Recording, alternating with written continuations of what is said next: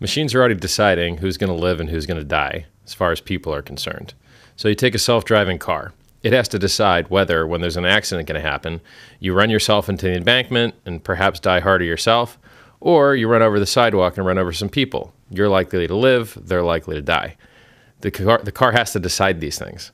Or if it's programmed not to decide, it's still making a decision, right? So the programmers and their ethics and their values are already going into deciding which people live and die in car accidents.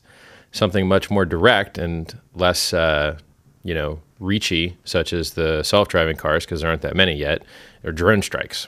Apparently, the United States blows people up based on their cell phone.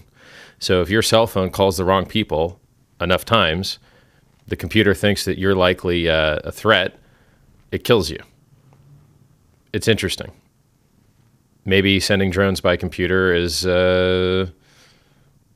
risky, right? Now, I'm sure there's a human that has to sign off on it, but what does the human know above and beyond what the machine told them anyway, right?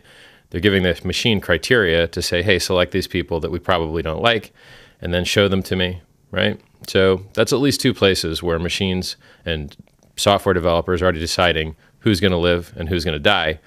And it's pretty smart that a guy like Elon Musk puts together an initiative, a group of very smart people, partly funded with his own money, to start figuring out the ethics of, what it is to be a good human and what it is to be good in the first place, so that we can attempt to program that goodness into the machines so that, perhaps we never get a paperclip maximizer that one day decides that the world just needs to become the most amount of paperclips and starts trying to turn every molecule of our planet into paperclips, right? That would be a tragic thing for us non-paperclip people.